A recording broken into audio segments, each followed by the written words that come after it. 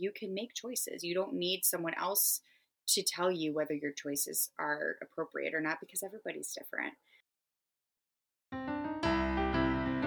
Welcome to the Happy Home Birth Podcast, your source for positive natural childbirth stories and your community of support, education, and encouragement in all things home birth and motherhood.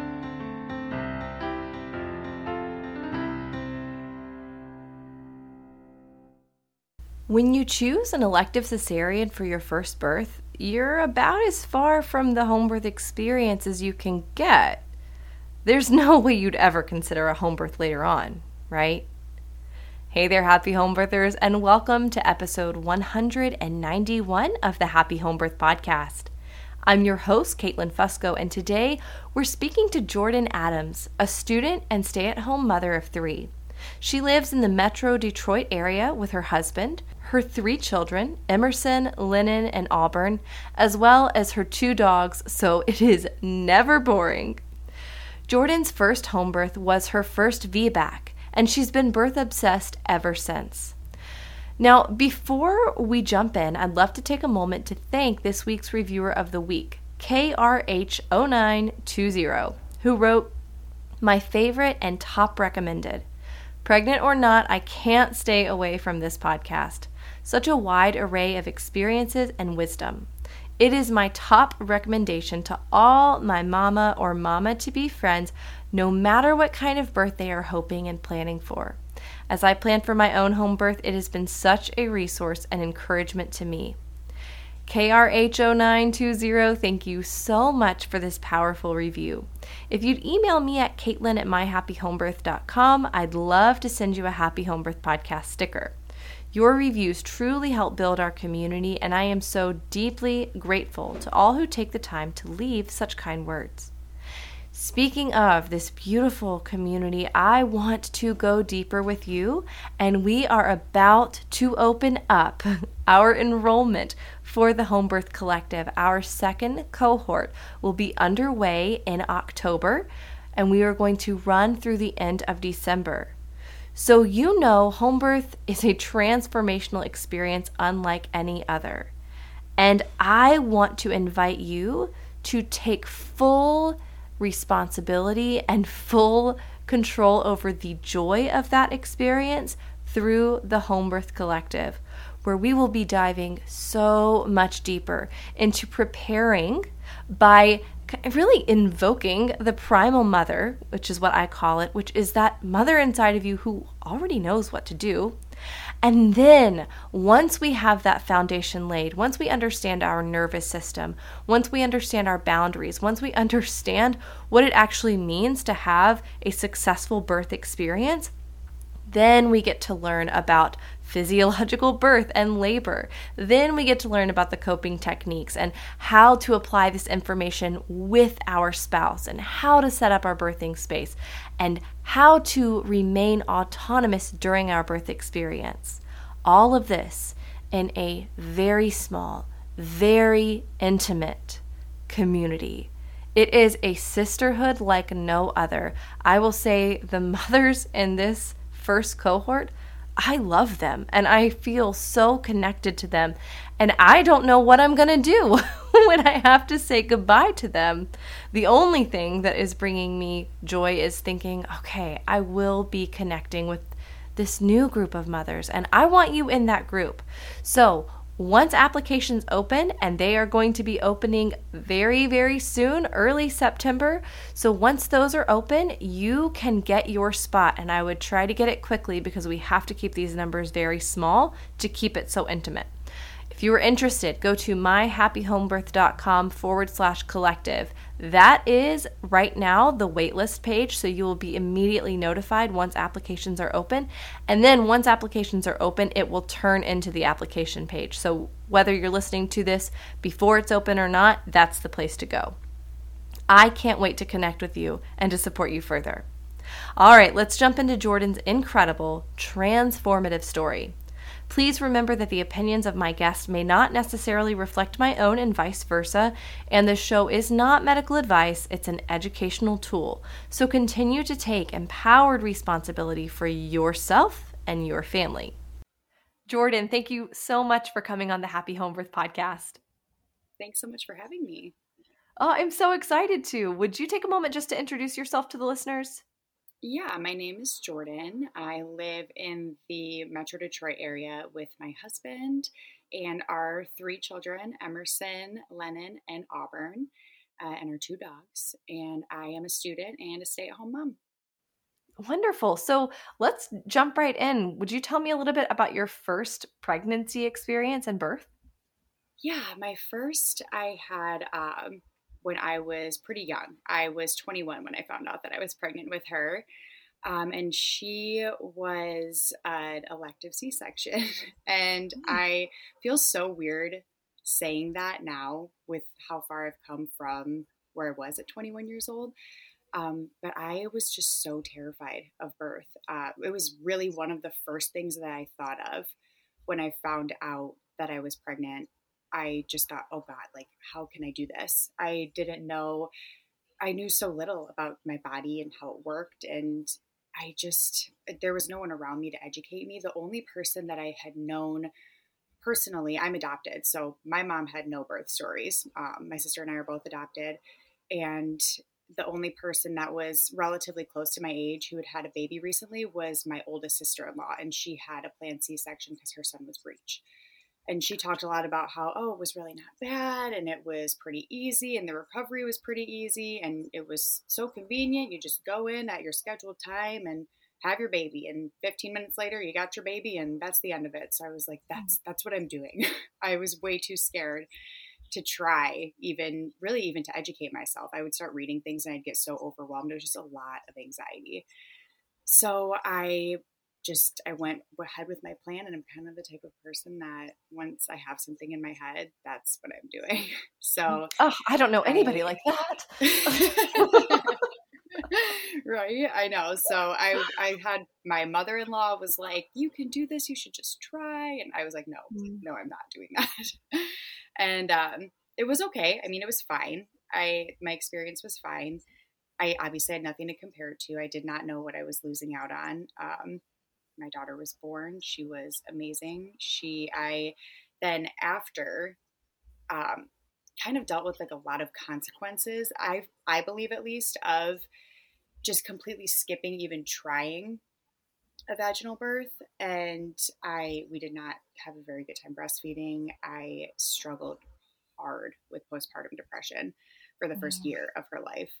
And just all of that, like the things that I think I kind of disconnected myself from my experience. And then I was just kind of scrambling to figure out motherhood, my new identity, navigating this depression. And so when I went to try to conceive my second, I knew I wanted something different. By this time, it was 3 years later, and I knew that I wanted to have a vaginal birth.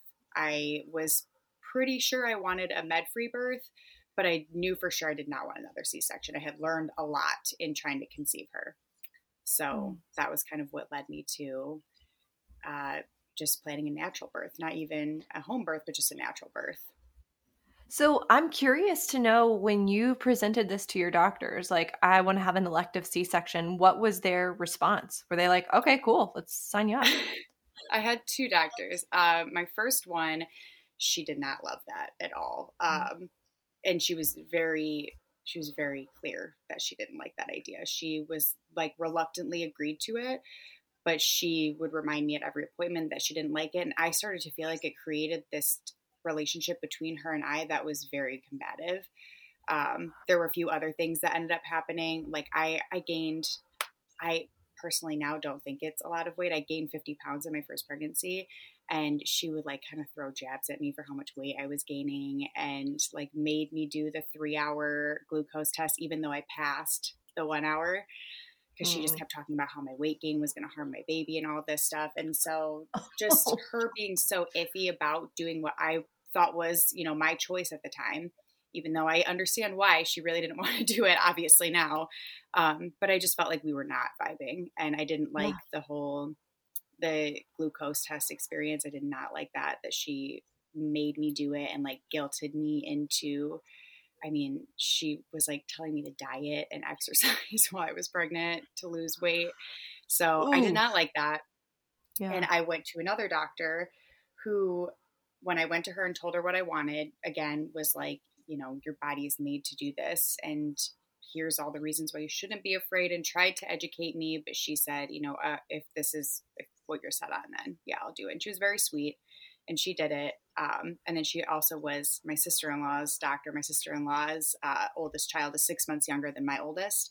So she went and she did her vaginal birth, and she was, I kind of look back at it and I'm like, dang, she would have been a great doctor to actually have a vaginal birth in the hospital, because she had a pretty good experience with her. But overall, she was sweet and supportive of what I wanted.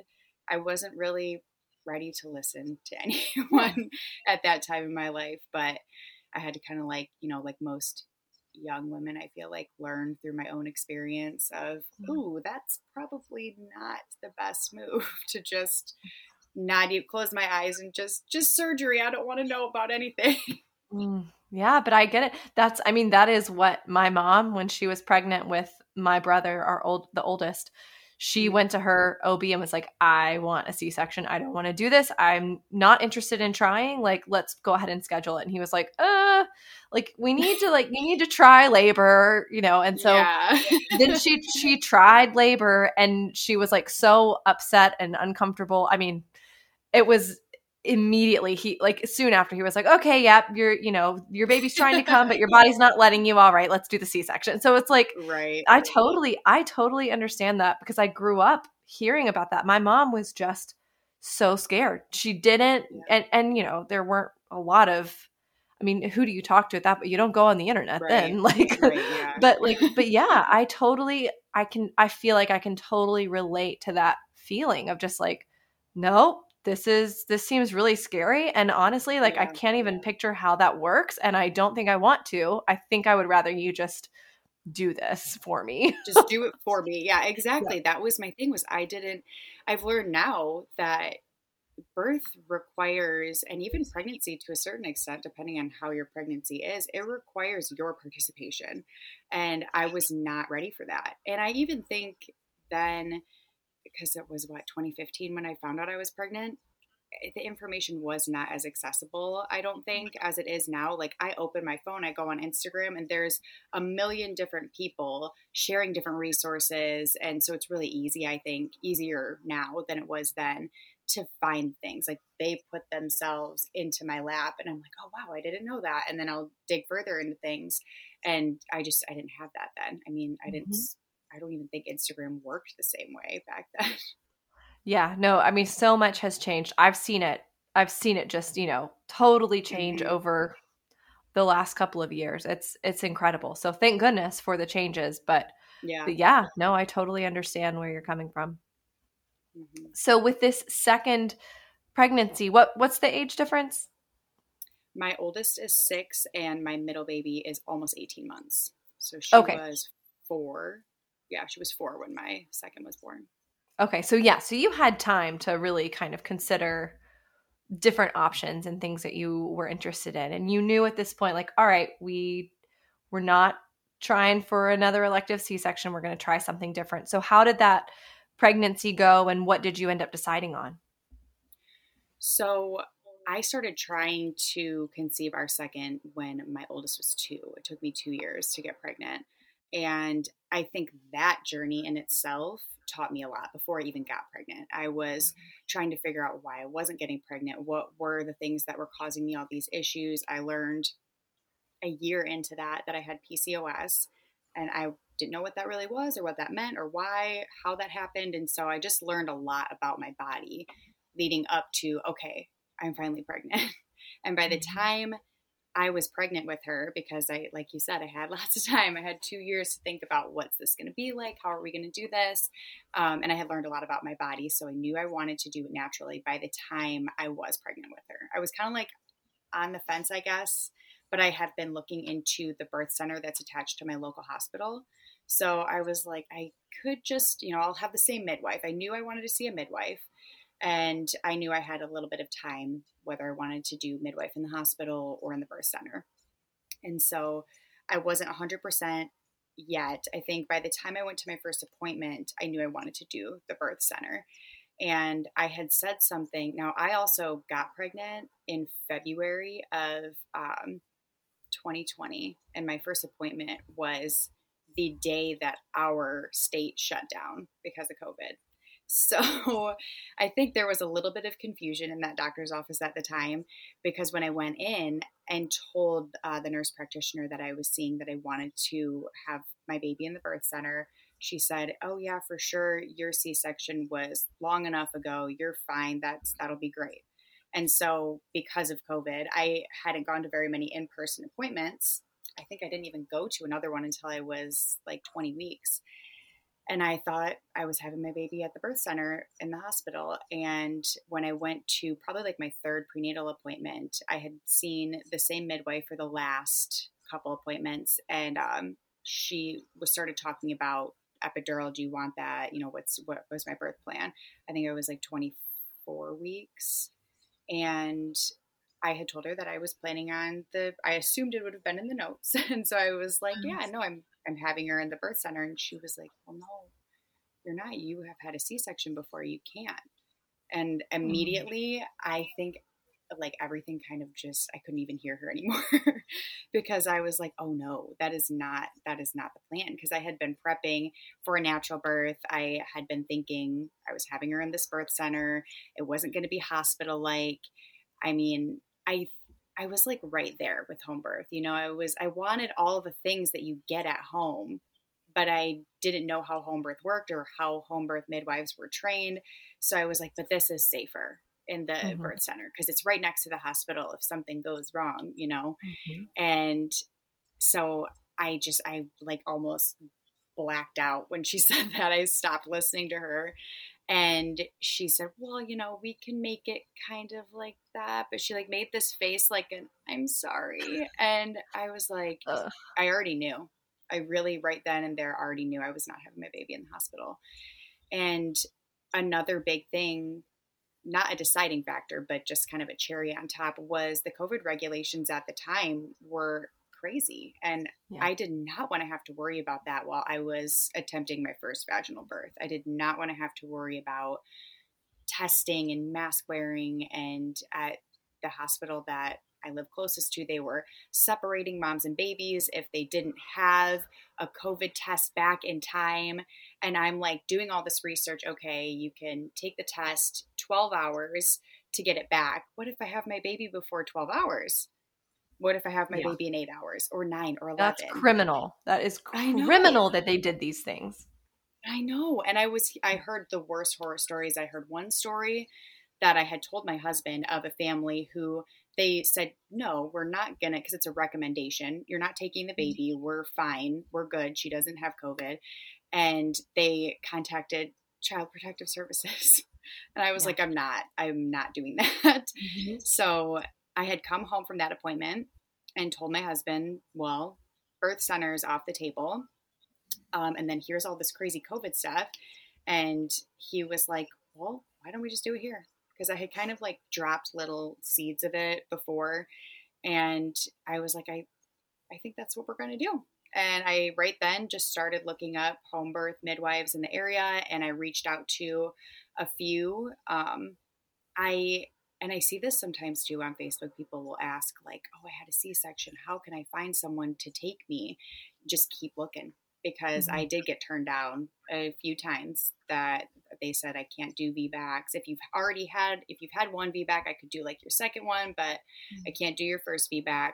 And then I found my midwife, and she came to our house and we talked with her, and she walked out, and my husband and I were both just like, yeah, she's it. She's it. So I've spent like the last 2 years with her because I had 2 babies back to back. But yeah, it was after I made that switch, because so much more of it was my responsibility now. There wasn't a doctor's office or a doctor or even a hospital midwife that was kind of like handling it all. It was my responsibility. I mean, my midwife would hand me the stick to go pee on to see if I was dehydrated. And I was like, why don't I do this at the doctor's office? Why do I have to hand my urine cup to someone else and not know like what they're doing with it? I literally for the first time thought, I don't even know what they did with that then. And Mhm. now Yeah. my midwife's showing me, here, this is what this means. You need to drink some more water, or you need to try eating more of this. And I learned so much from her, from my own research. I just learned so much, and I felt so much more confident Mm. throughout that whole pregnancy.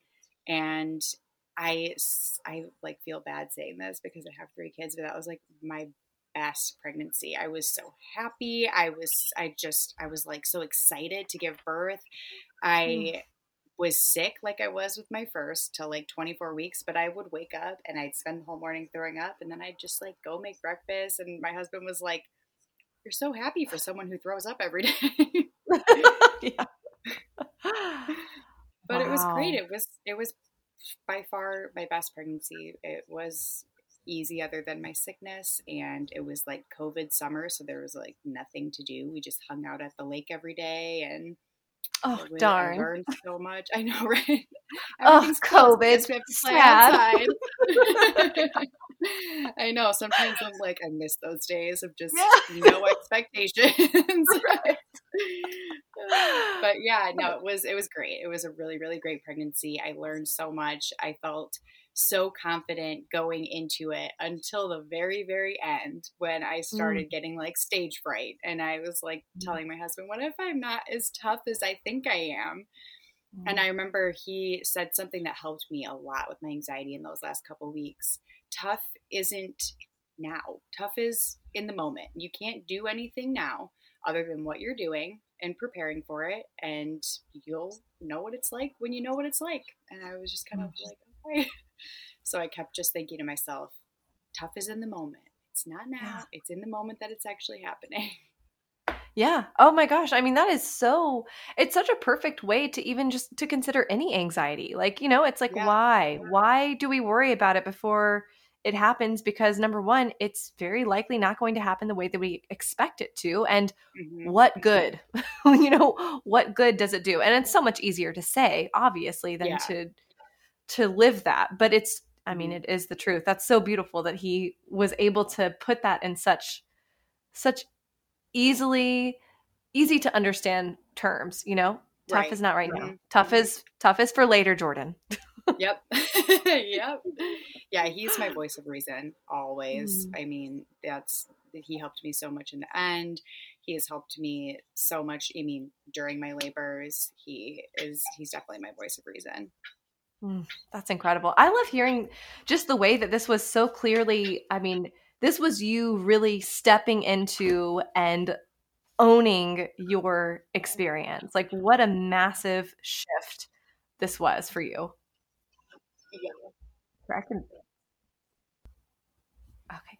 Yeah, I mean, it's just amazing to hear. It's so obvious that you just had this incredible transformation through your entire journey, I guess, of preconception, conception, and then this pregnancy. I mean, you just blossomed.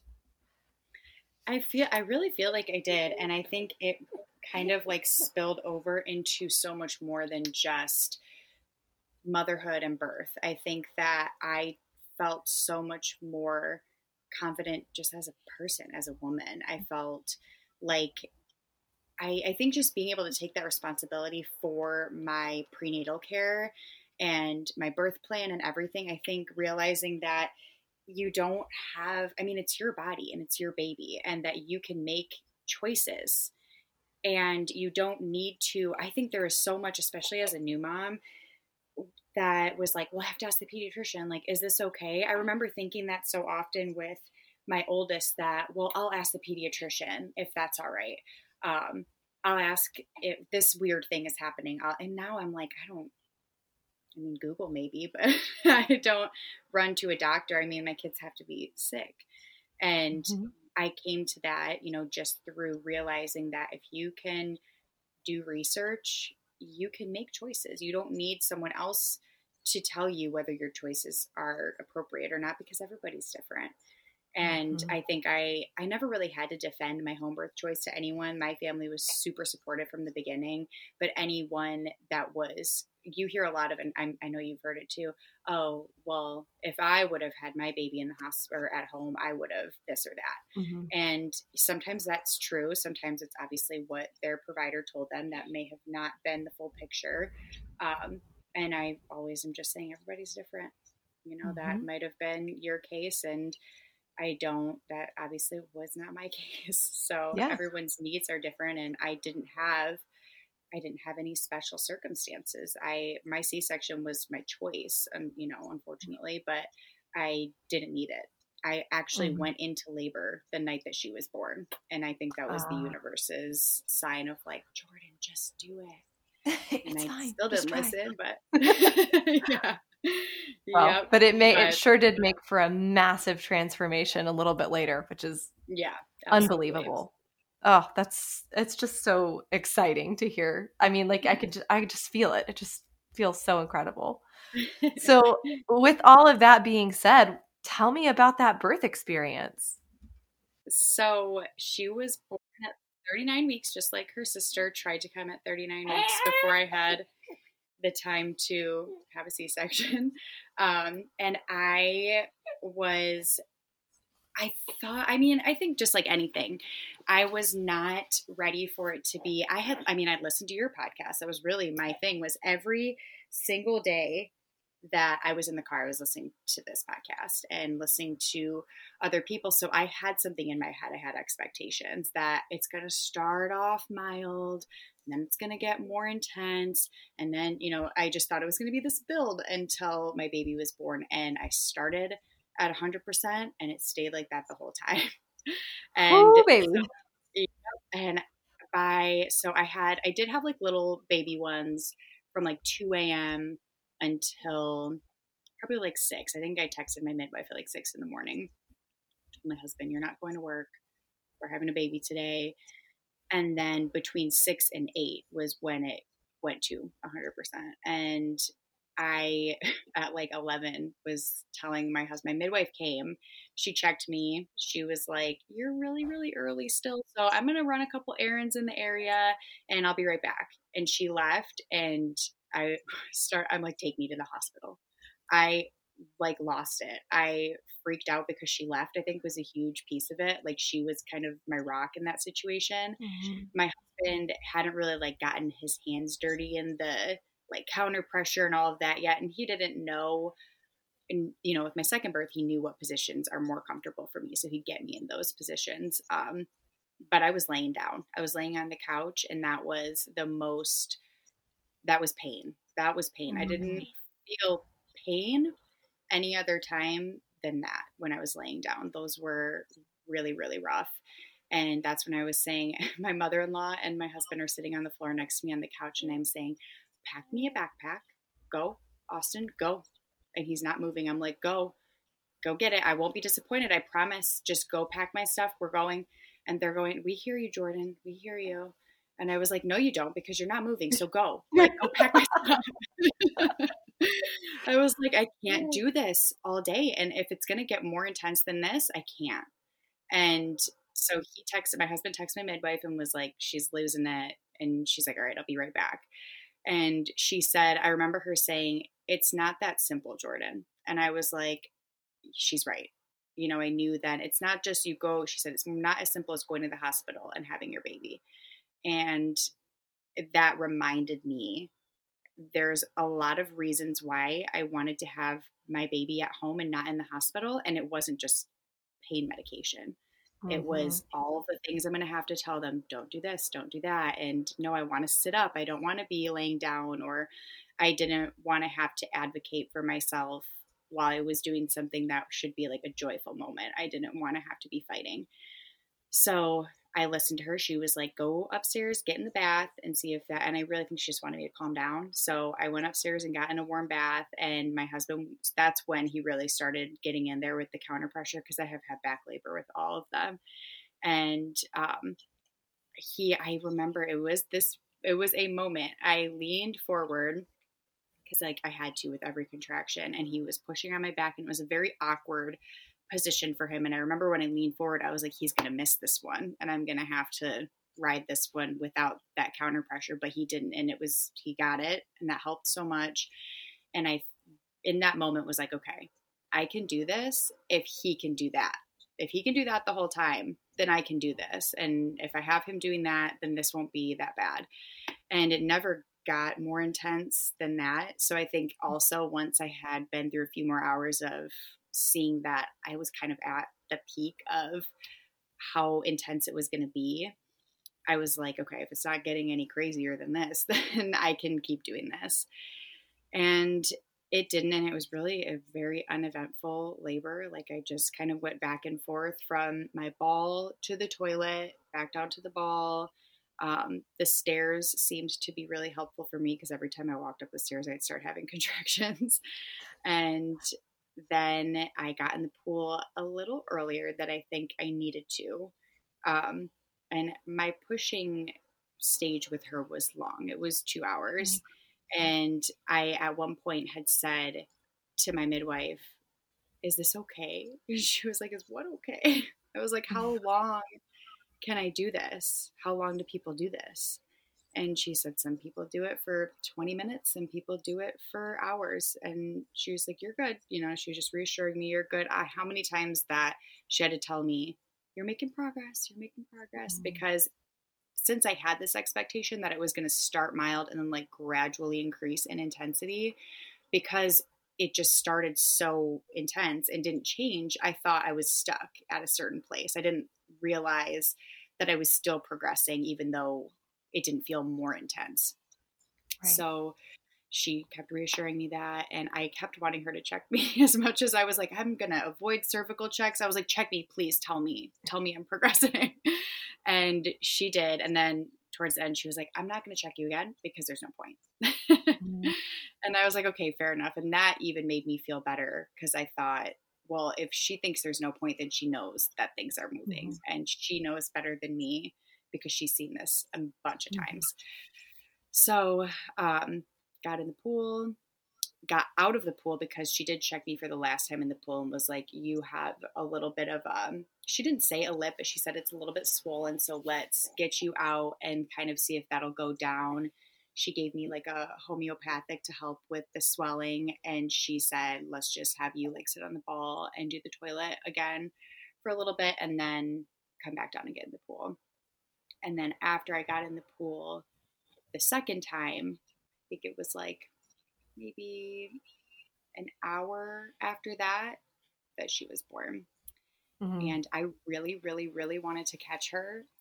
And when it came time, I was actually really grateful because my husband set up his phone at the very end and had it pointed at the pool. And we never discussed that. We didn't really talk about pictures or video, but I'm so glad that he did because I look back at it all the time because it's so cool to compare that one to my most recent one. Just everything about it was so different how I was. But yeah, she's on her way out and my midwife was like, Jordan, do you want to catch your baby? And I was like, I don't think I can. And so my husband knew how much I wanted to. So he was like, no, you want to. I was like, I can't. So he did. And I think it worked out for the best. I kind of think that was fate because he loved that he got to be the first person to touch her. And she was kind of in the in-between for a little bit longer than I think we were all expecting. So her head was just out in his hand for a couple more contractions.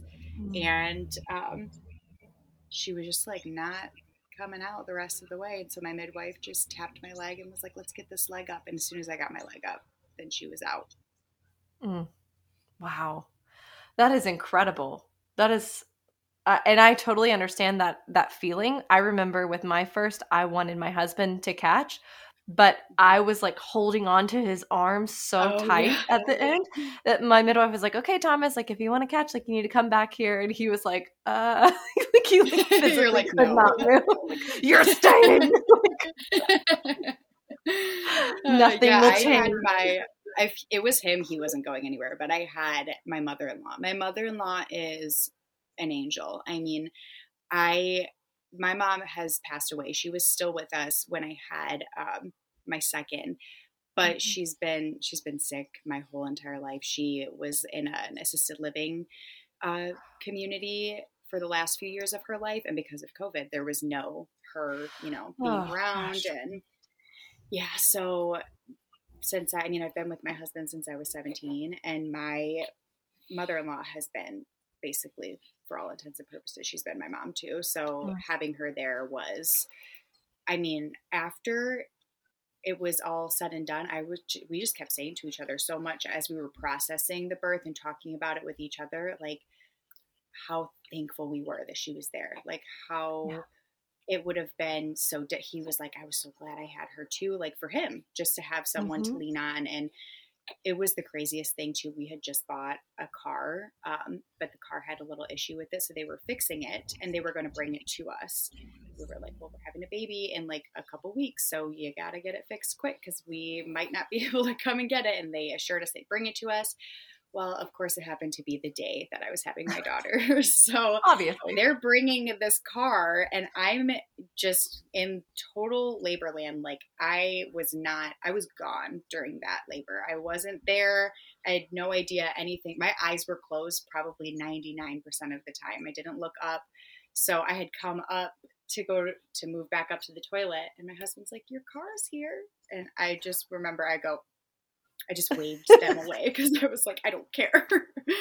But she handled that all. Like she, if she hadn't been there, that would have been probably, that would have been a while of me not having my husband right there or my midwife dealing with it or her assistant or somebody. But my mother-in-law did all of that. And, she was like filling up water bottles. She was like wiping my face off. She was the one holding my hands when I pushed my daughter out. And I remember her saying, there was two things that she said that I will never forget. They were ingrained into me because in that moment, you forget so much and you're not 100% there always.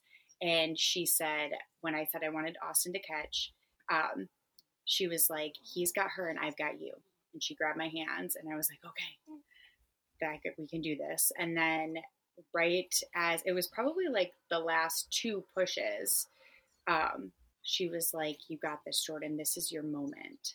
And I was like, this is my moment. And I couldn't think of a better thing to be said to me at that time. Because it really did give me that extra like confidence in myself to just give it my all and stay composed at least as much as I could for that birth. And yeah, it was such a blessing to have her there. Gosh, that is beautiful. That is so amazing to hear. I love it. I love it when there gets to be that sense of family that you can bring someone in that you do trust and is going to be there for you and support you like that, who is your own family. That's amazing.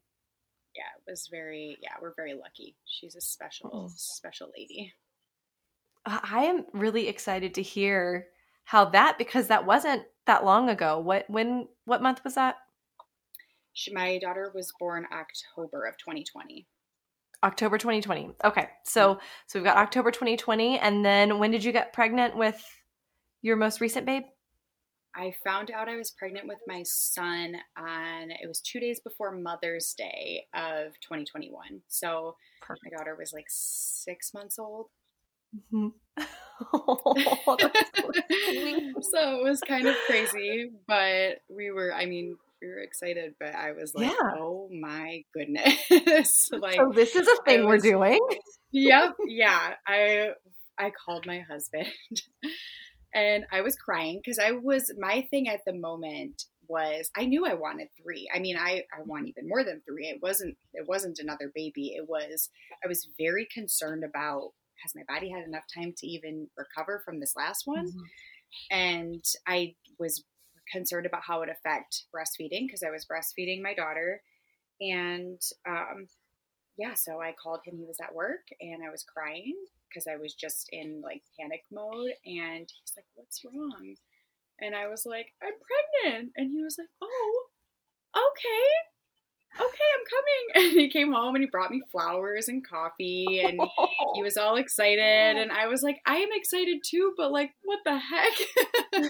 But We now have what? a baby. I'm like, I'm holding a baby right now. Like, I can't believe this. And yeah, it took me 2 years to get pregnant with my second. So just to accidentally get pregnant so fast was not, it didn't seem like an option to me. I wasn't really Right. thinking that. And yeah, and breastfeeding. And, everyone says that, like, can you get pregnant while breastfeeding? Like, yes, you can. You But can. Can you get pregnant while breastfeeding and with PCOS? Yes, you can. Yep. Check. Yep, absolutely. So I've done that. And yeah, it was crazy. And I like I said, mostly worried about, was my body like back to homeostasis and ready to take this on? And I was also very nervous because I do get really sick. I typically, with my first two, I'm throwing up every day to like 24 weeks. And that's just something that by the time I had my second, I was like, okay, that's my life. If I'm going to have babies, I'm going to throw up for half of the pregnancy.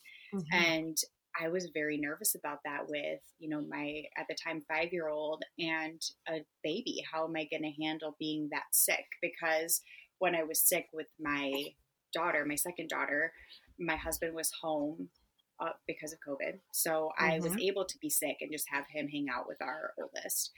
And so, yeah, I was very nervous about that. And thankfully, and I don't know if I've heard people say that they're sick with their girls and not with their boys. And I was nauseous, but I didn't throw up like I did with the girls. Wow.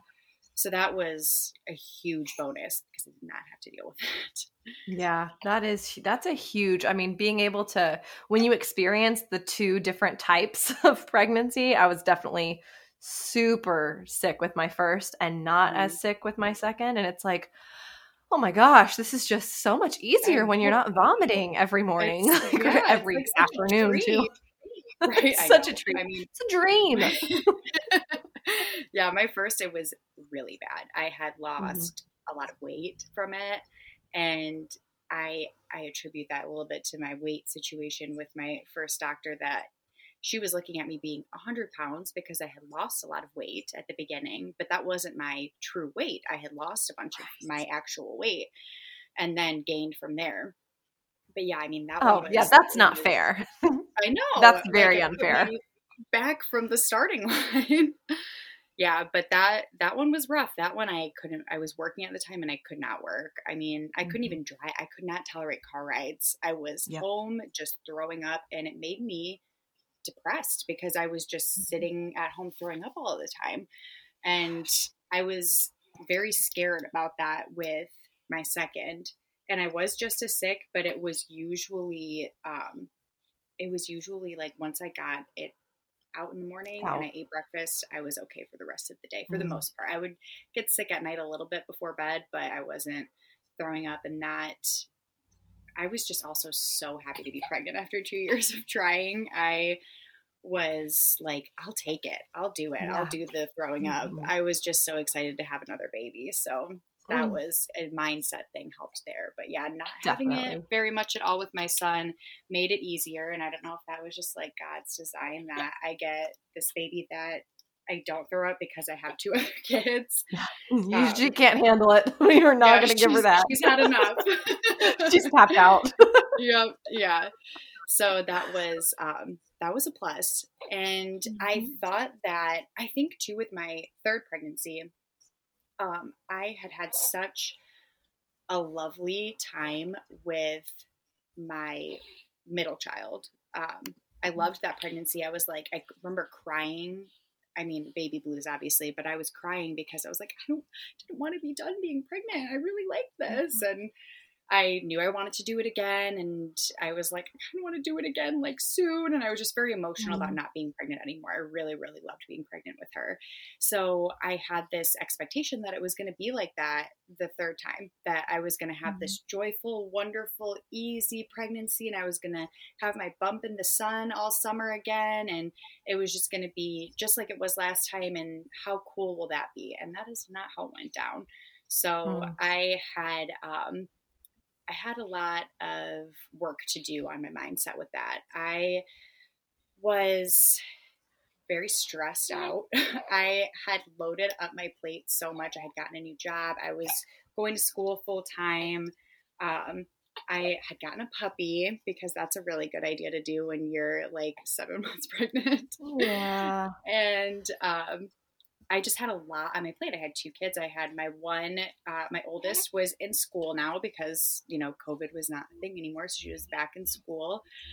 And I just was running all over the place. And I don't know if I was just like really depleted. Maybe it did have something to do with just having had a baby, but I started having these insane headaches. And I think headache isn't even the right word. I had one event where I was having like stroke-like symptoms where I couldn't find the words for things. I was having these visual disturbances. My hand was like not working. It was truly alarming. And that began kind of this really rocky, it wasn't really, I guess it was like 3rd trimester was when it started. And that the last portion of my pregnancy was not, it made me so sad because I was not enjoying it. And I kept saying to my husband, like, I'm supposed to love this. And he was like, no, you don't have to. You're miserable. You don't have to love that. And it doesn't mean you don't love having babies, and it doesn't mean you don't love your baby, but you cannot like this. That's okay. And I really had to work on that. I talked with my therapist about it because it made me so sad that I wasn't getting to enjoy it. And I thought, what if this is my last baby and I'm not enjoying this part of it? And then I go into birth having been so just like miserable. And my therapist at the time, she said something that stuck with me also, that your birth and your pregnancy are 2 separate things. So you can have a rough pregnancy and an amazing birth. So just keep that in mind. And so that helped me a lot.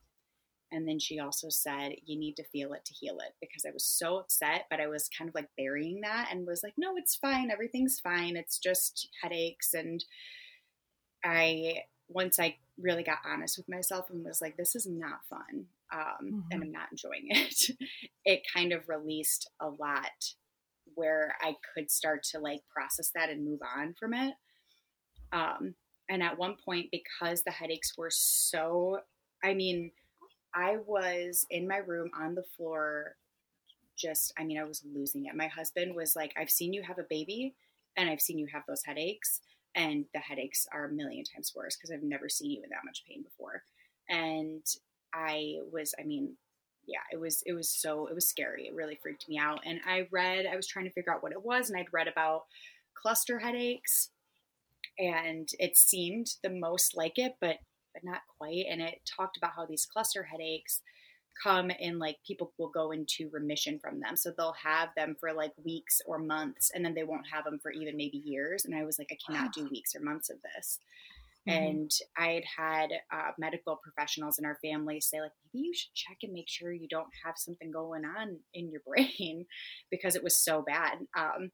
And I did. I went in one day when it was really bad to the emergency room, which, if you know me, you know that takes a lot to do, because I do not go to the hospital unless something is broken or needs stitches, or I don't. Not for me anyways, I'm fine. And I went in there, and it was certainly a mistake, but I did learn something while I was there, that my baby was breech. So then I was like, oh, another curveball. And my experience in the hospital definitely like reconfirmed why I planned to have my baby at home, because since I was past 20 weeks, they set me up to labor and delivery when I went into the emergency room. They wouldn't even talk to me in the emergency room. And then once I got to the emergency room, they wouldn't even address my headaches. They were just obsessing over the baby. And then because they found out I was having a home birth, that was like the main focus. So I completely had nothing addressed with why I went in, and they just were on me about, you need to get prenatal care. We really strongly recommend you get prenatal care. I said, I have prenatal care, and she comes to my house once a week. So it's pretty good prenatal care, actually, but thanks. And yeah, we spent, I think, 8 hours there. And the whole time we just kept telling them that neurologist, because I did a televisit with a neurologist, and he said, I recommend you just go get an MRI. Just go into the ER, tell them you need an MRI, and they should be able to do that. And because he had said, you might want to know if you do have something going on before you give birth. So we kept telling them that we are not interested in anything to do with the baby. The baby is perfectly fine. No, I don't want another ultrasound. No, I don't want to do this monitoring. And they ended up bullying me into doing a lot of things there that I didn't want to do, just because they were like, well, if you do these things, then you'll be able to talk to a neurologist faster. And so I learned about myself there that it's good that I don't have my babies in the hospital, because for as strong-willed of a person as I am, I had a hard time speaking up for myself. And so my husband would kind of be like, is that what you want? And I was like, actually, no, I don't want that. So he kind of like would open the door for me to be able to speak up for myself, because they do assume the sale there. I mean, they're like, okay, so we're going to give you this and that. And I just kind of I didn't really know how to respond. And that's, my husband's like, I don't know if she wants that. Jordan, do you want that? No, I don't want that. Okay, I'll go tell the doctor. They don't ask, they just tell you. Yeah. So we wasted a lot of time in there, but I did find out that he was breech, and And how far along were you at this point? 30 weeks. Okay. And so I told my midwife, and the headache thing just never, I just had to ride it out for the rest of the time. It was hard. It was really, really hard. And it made it so that I did not enjoy the end of my pregnancy, because I really was like either agonizing or trying to rest, because it would keep me up at night. And I felt really bad, because I also felt like I was missing out on my kids that I had at the time. Like, we went to go trick-or-treating, and I could barely tolerate it. We were trying to be their mom. I was like, I just want to be their mom again. I'm in bed all the time. So it was difficult, but I kept trying to remember that, like, I didn't want it to ruin birth for me. I had a big fear that I might have one while I was in labor. So I really tried to not go down the spiral of like everything's ruined by these headaches. Yeah. And then I had told my midwife about him being breech, and she kind of felt my belly and was like, oh yeah, he is. And so then that began, we'll just kind of wait. And then as it gets closer, we'll talk about, are we having a breech birth or what? And she had asked me that, like, are you down for that? And I said, yeah, I mean, going to the hospital is not it, because I know I'll certainly not be having a vaginal birth with a breech baby in the hospital. So we're doing this. If he wants to come out butt first, that's what we're doing. And she also, I was just there, and they're kind of the worst. So, oh my gosh. Yeah, exactly. So it was kind of like perfect, because it was this, hey, here's the hospital here. Remember them? And I was like, yeah, no. It's crazy how once you do it too at home, and it had been so long since I'd had my oldest, and then you see the process. I'm watching all of these moms get wheeled out of the OR or out of like the actual delivery units into their recovery rooms. And my first thought, I leaned over to my husband, I was like, they're so clothed. Like, everybody's so wrapped up. The baby's all wrapped up with the hat on and like wrapped in blankets, and the mom is like in her gown and all wrapped up. And I remember that, like, I was in that same bed being wheeled, and I was just like, wow, so many clothes, so much covering them. I was like, yeah, that's where's the skin to skin? Wow. Very good point. Yeah. So it was just weird to see. And I was like, it was just definitely a reminder of why it's so nice. I know that there are situations where you need extra help. I know that. Definitely know that sometimes it's just not possible, but I also know that most of the time it is.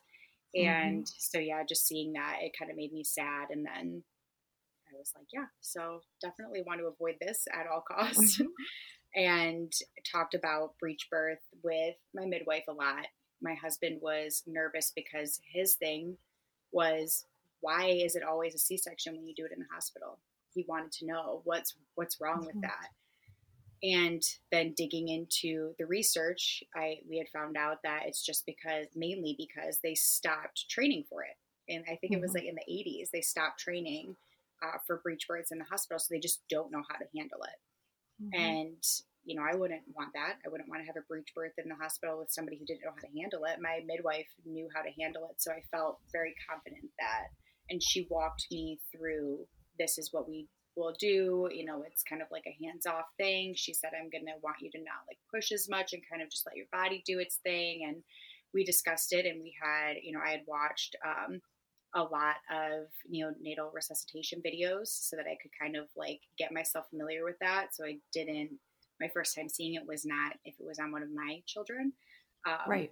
I familiarized my husband with it. I was very prepared to do it at home. And that was probably when I had some people, some family members start saying like, maybe you shouldn't do that.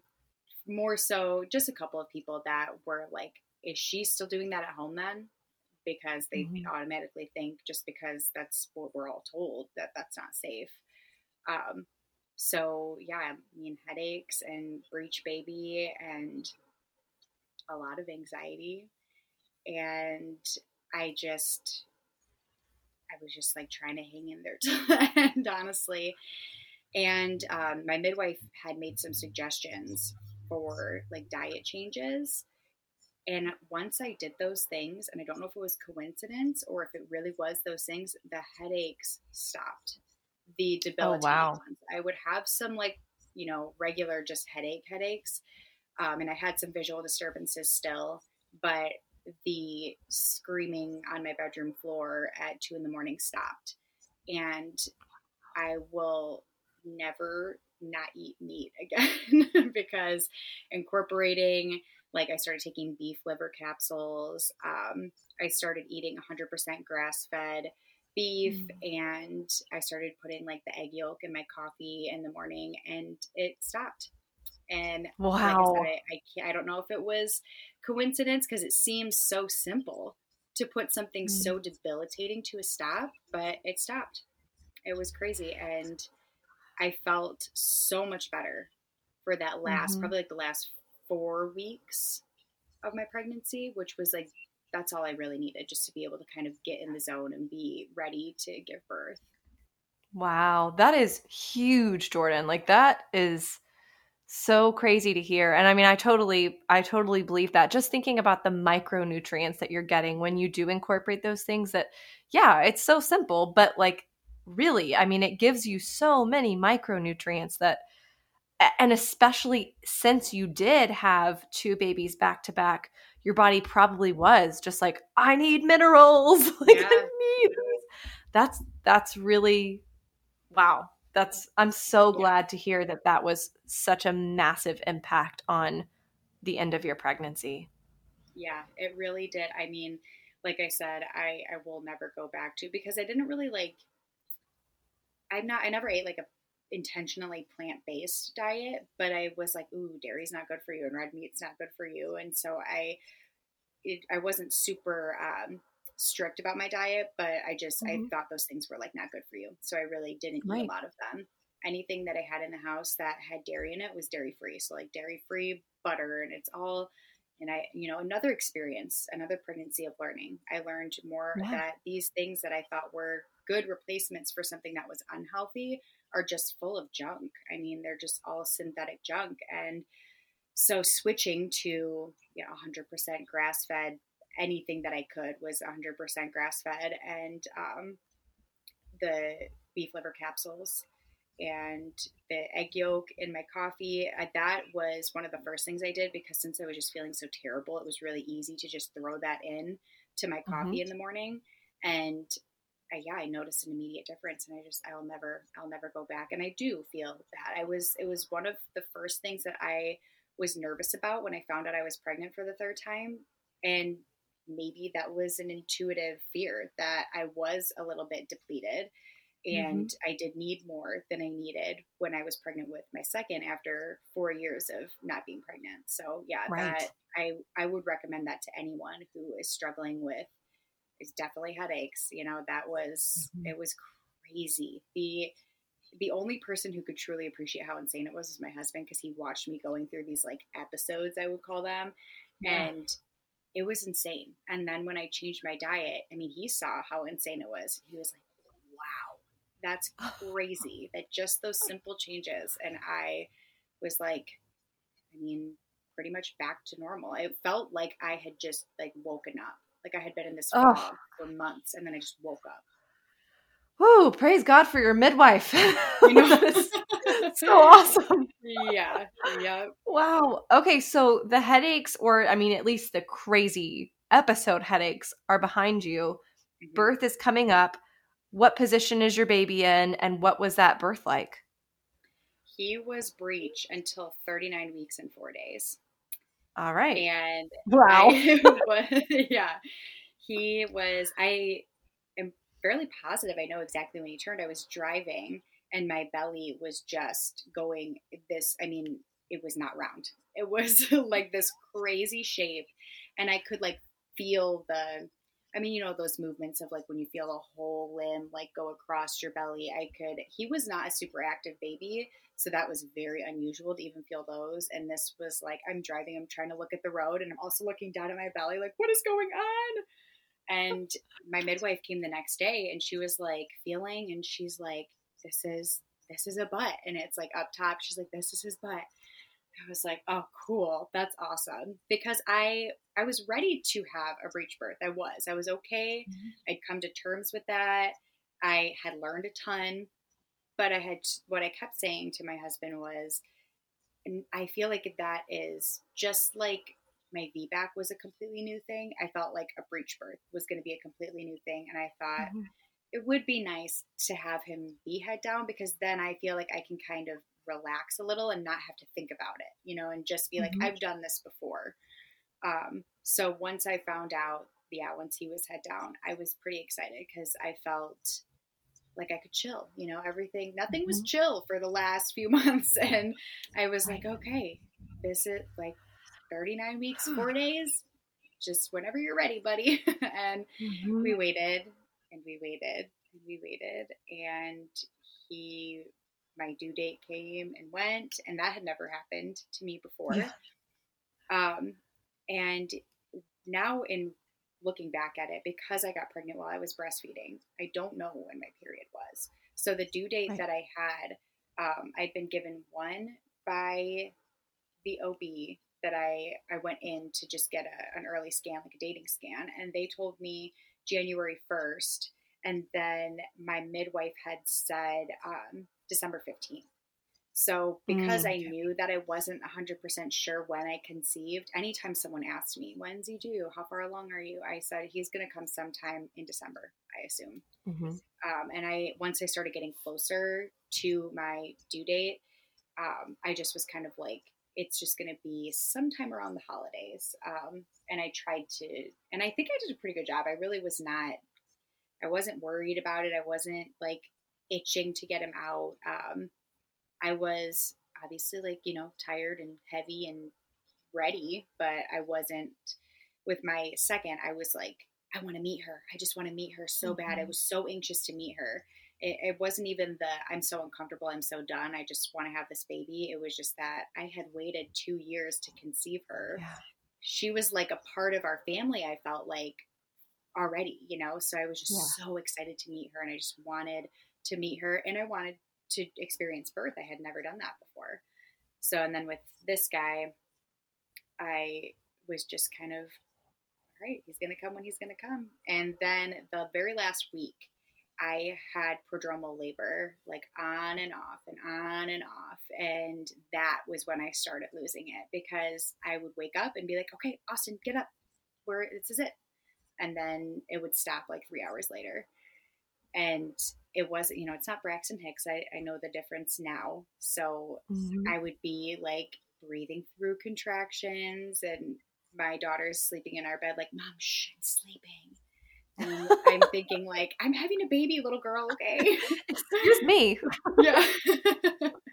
But then it would stop. And that drove me nuts, because every time I was like getting into birth mode, I was like, okay, we got to call our in-laws and like have them come get the girls. And I'm like planning, my mom brain turns on and planning for my other kids. And I'm thinking of what's coming up this next day. Okay, we have school, I'm thinking all of those things. And then it would just stop. So that was tough. And, obviously not getting any sleep with that happening. So I was tired, and I was just like, I felt like I was like this, like on edge, like just like waiting for it to actually kick into gear all the way. So at, I think it was the 22nd, I had been having it all night, and when it would stop was usually like right as I got up to get my daughter ready for school. So when it didn't stop, now she's on Christmas break at this point, and it was like 9 in the morning, and we all had plans to go see Santa that day. Our whole family. My husband is one of 7, so he has a very big family, and like my sister-in-law, who's also my best friend, she has her son, who is my daughter's best friend, and so we were all going to go with his sisters who all have kids, and it's a big deal. We do this every year. We all go see Santa together at this like little cabin where Santa gets to spend like an hour with the kids, and it's very cool. So I was like, it's okay if he wants to stay in a little longer because I want to go see Santa.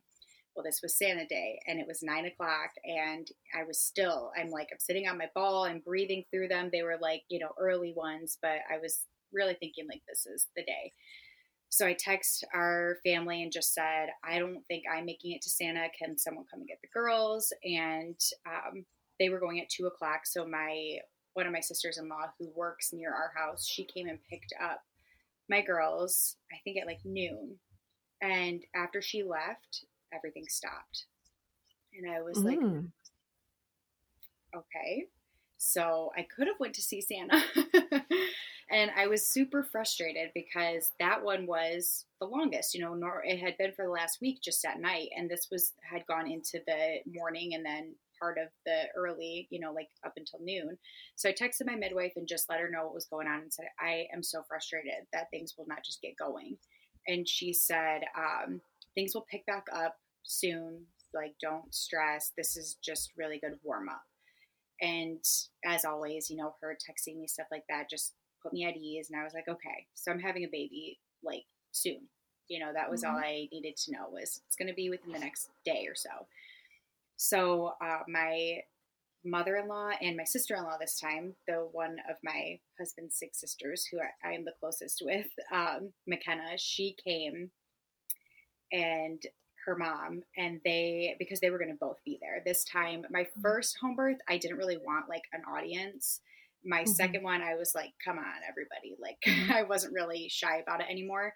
So since my sister-in-law was also pregnant at the time and planning her first home birth, I was like, she should come and she should be here. That'd be cool to have her here. So they came after the Santa deal to just check and see if anything had picked back up. And we sat and we talked for a little while, and I had like 2 contractions in like the hour that they were there. So they left, and they just said, give us a call when it picks back up. We'll have our phones on us and we'll come right back.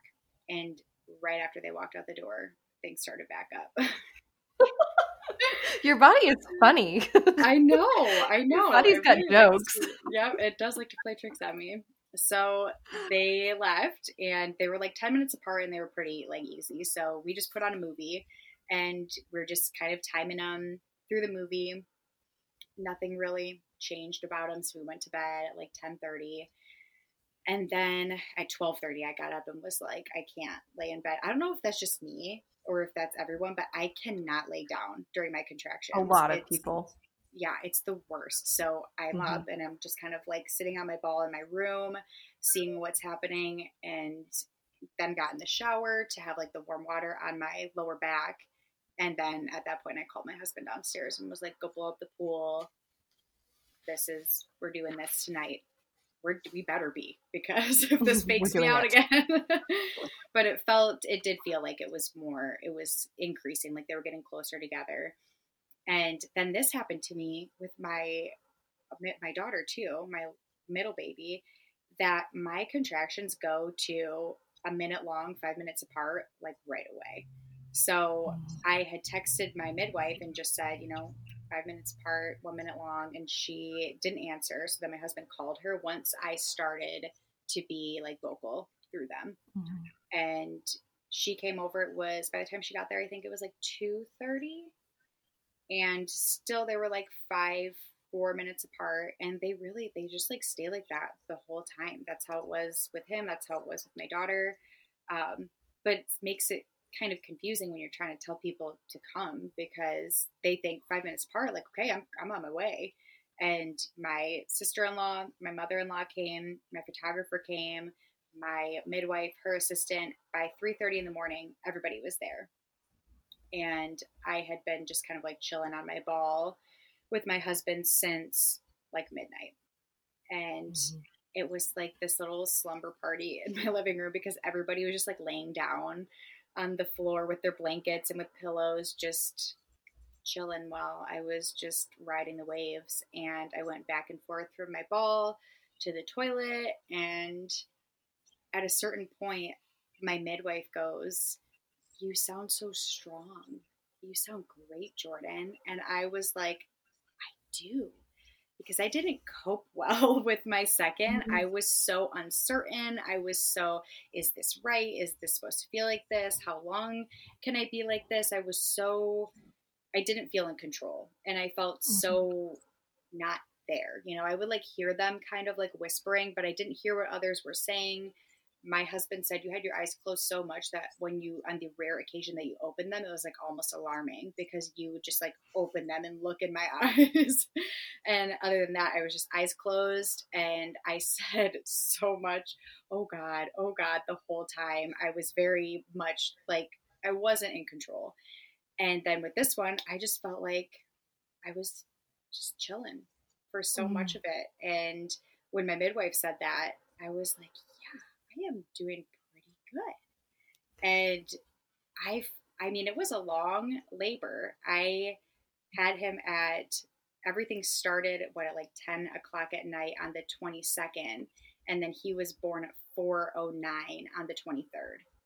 So PM? I had been, PM.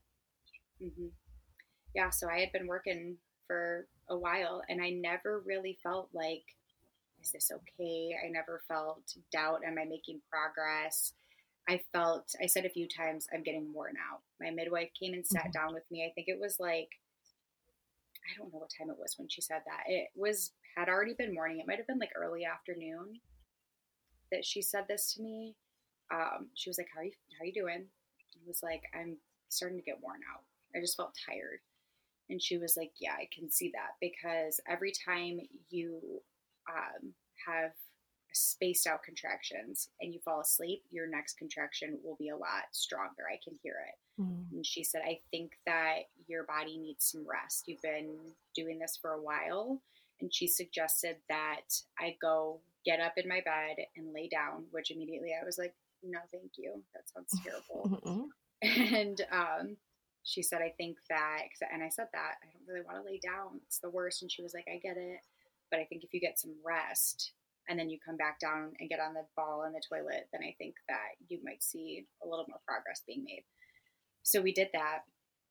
And that was at like 1:30. I remember looking at the clock in my room when I got into bed. And she set me up with the peanut ball and her and my husband would get me set up on one side. And then once I had a contraction, one of them would like give me hip squeezes while I was, or like push on my hip while I was on my side. And then they'd help me roll to the other side.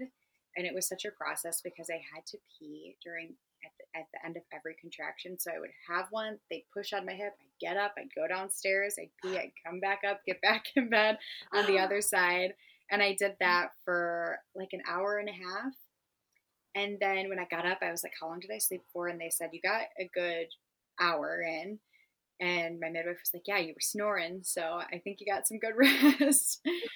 And she checked me at that point, and I was 6 after being at 5 for like a long time. So at this point, I was like, that was not what I wanted to hear. I know logically, and like my husband reminded me too, the number obviously changes so fast.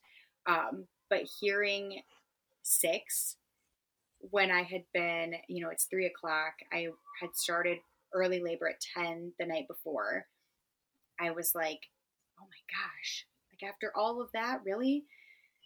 Okay. And I go downstairs and I get back on the toilet And she said, you're like almost completely effaced though. So my mother-in-law came in to kind of like give me a little boost, because I think they all just knew I was getting tired, and it was long. It was a long day for everybody. They had all been there since 2 o'clock in the morning.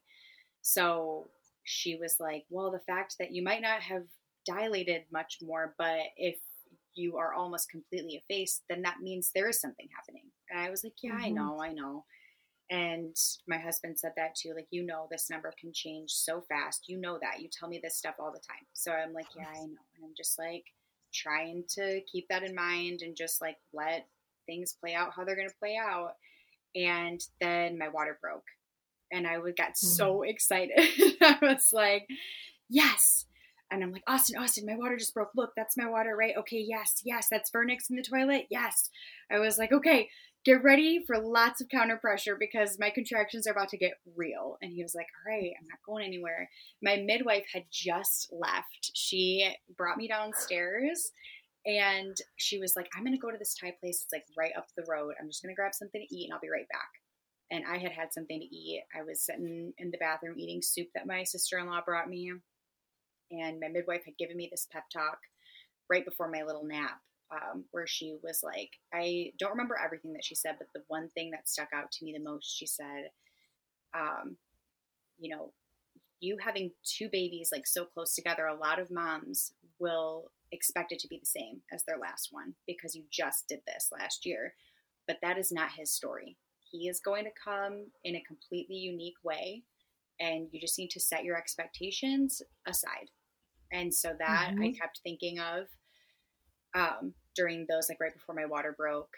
She left literally within minutes. My water broke, and I got all excited, and we were in the bathroom for I don't know how long. I think my water broke I must have come down from that nap at like 2:30. My water probably broke at like 3 o'clock. We stayed in the bathroom for a minute, and then my midwife got back because my husband texted her that my water had just broken, and she came back and was like, why don't we move closer to the pool? And since I had gotten into the pool a little too early last time, I said, are you sure it's not too early? And I love her. She goes, I don't know. Because she does leave so much up to just like how I'm feeling. So I was like, she's like, what do you want to do? I was like, well, maybe I can just go sit on my ball down there. So I went back down to where the pool was and I sat on the ball and right away started getting pushy. And she goes, all right, that one sounded really grunty. So why don't you go ahead and get in the water? And it was amazing to me how fast he made his appearance compared to my daughter, who I was just pushing. And she was, she was taking her sweet time. And with him, it was like, I got in the water. I pushed once. I felt that burny sensation and was like, I went to check and see if I could feel his head at all and felt nothing. Had another contraction and then checked and he's crowning. So I went from like not even feeling his head up there at all to, all right, he's here. And then, she asked me, who's catching? Is Austin going to catch again? And again, this was such a big thing for me. I really wanted to catch one of my babies. Like I wanted to be the first to touch them. And so Austin was like, nope, Jordan's doing it this time. No negotiations. Cause I told him that. I was like, if I start saying I can't do it, you tell me you're doing this. Like you tell me I can do it. And so I was like, yep, there was no need to talk me into it because I was just in a totally different mindset. I was so much more present. I was like talking to them while I was pushing. Not while I was pushing, but in between those, while I was in the water. And I felt most of his head come out, but I could like not feel his face. So I was like, his head's in my hands, but like, I don't think it's all the way out. And my husband was giving me counter pressure, so he was kind of behind and he could see his head out. And then my midwife came to check. And it was a similar thing with my daughter where she came to check because she was just sitting there for a few contractions. She said, I just wanted to see if there was a cord wrapped around maybe that was holding her up. And she had me lift my leg. And then that was like really all that I needed to get her out. But then with Auburn, my son, she comes to check, and it didn't really seem different to me because she did that with Lennon. I assumed she was checking for the cord again. And then she goes, get this leg up. And the urgency in her voice and just all the birth stories I've heard, it was so weird how I literally didn't need to hear anything more than that to know it was happening. And so she literally like had her hands up in me too. And I could feel her hands. I could feel him. It was the weirdest feeling. I honestly didn't, it was crazy because my sister-in-law asked me, did that hurt when her hands were up there? And I was like, no, it was just weird. But she was like in the pool. Like if you look at my birth video, she is dripping because she was maneuvering him out, and she is like up to her chest in the pool. She laughed about it afterwards and was like, I thought I was about to throw you out of the pool because I'm like leaning over the edge of it. And because I knew it was a shoulder dystocia, I was just like trying to stay calm and then just give it my all, because it was like, we want to get this baby out. And he wasn't stuck for long. I would say it was like maybe a minute, if that. She got in there and she did her little, I'm not exactly sure what she said. She was trying to get in the creases of his arms, I think. But yeah, she got him out, and then I just grabbed him up, and it was crazy how different he was from my daughter who came out of the water. Her eyes were open in the water, and we pulled her out, and she was like looking at me, and then she like looked back at my husband, and we just were so tickled by how cool that was that she was just looking right at us. And then my son was born, and I don't know if it had to do with, him being stuck for a minute, but that boy did not wake up for he was the sleepiest baby. The first month, he was just so sleepy. He was not as alert as his sisters, but yeah, he just was just little, like chunky. Both of my babies were very chunky. He was 8 pounds, 15 ounces. Yeah. And it was, the shoulder dystocia definitely sent my midwife was like, now that my heart rate has returned to its normal, let me check this baby out, because I'm sure that's, my photographer said the same thing too. She was like, yeah, they started talking about different shoulder dystocias that they'd seen. And I was like, I am so glad that I had that at home with you and not in the hospital. Because my photographer, who has seen many hospital births, was like, oh yeah, if that would have been in the hospital, you would have had 20 people in your room just now. So it was really nice that I knew something was off, but my midwife is like that. She is calm and has just this very calm, confident presence, but she's like quick to act too. So that was nice to know. I heard that tone in her voice is not one I hear often. Get this leg up. And I did, and she did her thing, and there he was. Gosh, Jordan, this is your experiences are just incredible. And when I think about the transformation that you made as a mother, it's just unbelievable. Think about how much has changed from someone who, was just so uncertain and uncomfortable and unsure and thought, my only option is an elective C-section. I can't do it. To someone who is now saying I could not do it in the hospital. If I had done it in the hospital, it would have been, you've just made such a massive shift, and seeing you take such ownership and responsibility. And that was one thing I wanted to touch on here at the end was I love seeing how you did take that ownership and how it has impacted your entire life, your womanhood, you said, how just stepping into that made such a massive difference. And I think what's so wrong is the way that oftentimes just the way that the medical system is set up, it pulls that away from us, or it makes us think that it's pulling it away from us and that it's not really our responsibility. And there's somebody else that's going to take care of that. And listen to me, I know what's best for you. If we don't know better, that actually it's my responsibility no matter what, no matter where I give birth, no matter how I do it. it can be so easily, we can be so easily deceived. So the fact that you recognize that and you have just made this monumental shift, I mean, it's just the most beautiful thing to behold. And I'm so honored that you were able to come and share all of this with us. I cannot thank you enough. Thank you so, so much, Jordan, for coming on the Happy Home Birth podcast. Thank you so much for having me. Is there any other way to start this roundup than whoa? I mean, whoa, what a transformation. Let's pick a few of the vast number of golden nuggets Jordan threw our way to recap. I mean, seriously, this episode was just a treasure trove. So number one, so much of our fears stem from the unknown. Jordan didn't know what to expect with her first baby and birth, and at that time, it felt safer to just not know than to have to come to terms with what it could be.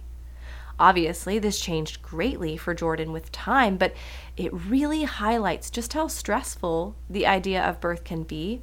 And if we don't even feel safe looking into what's happening, it's no wonder that we would want to consider an elective cesarean.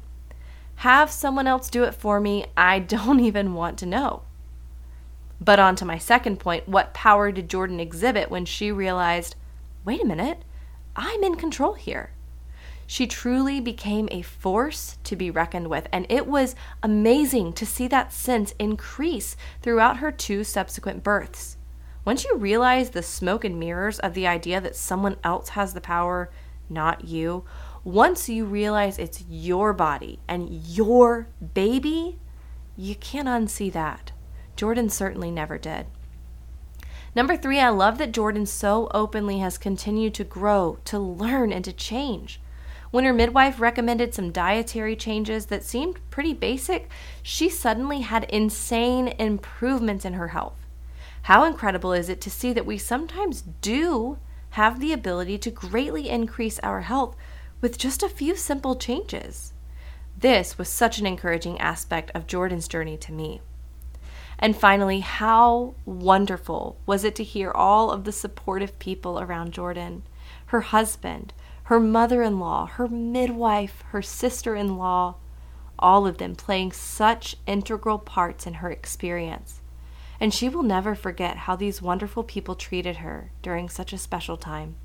It just fills me with joy to hear when mothers are rallied around in such a beautiful way. Okay, my friends, wow. I am just so overwhelmed with this one. What a beautiful story. Be sure to check out Jordan's blog, linked in the show notes, and that is all I've got for you for today. I'll see you back here next week.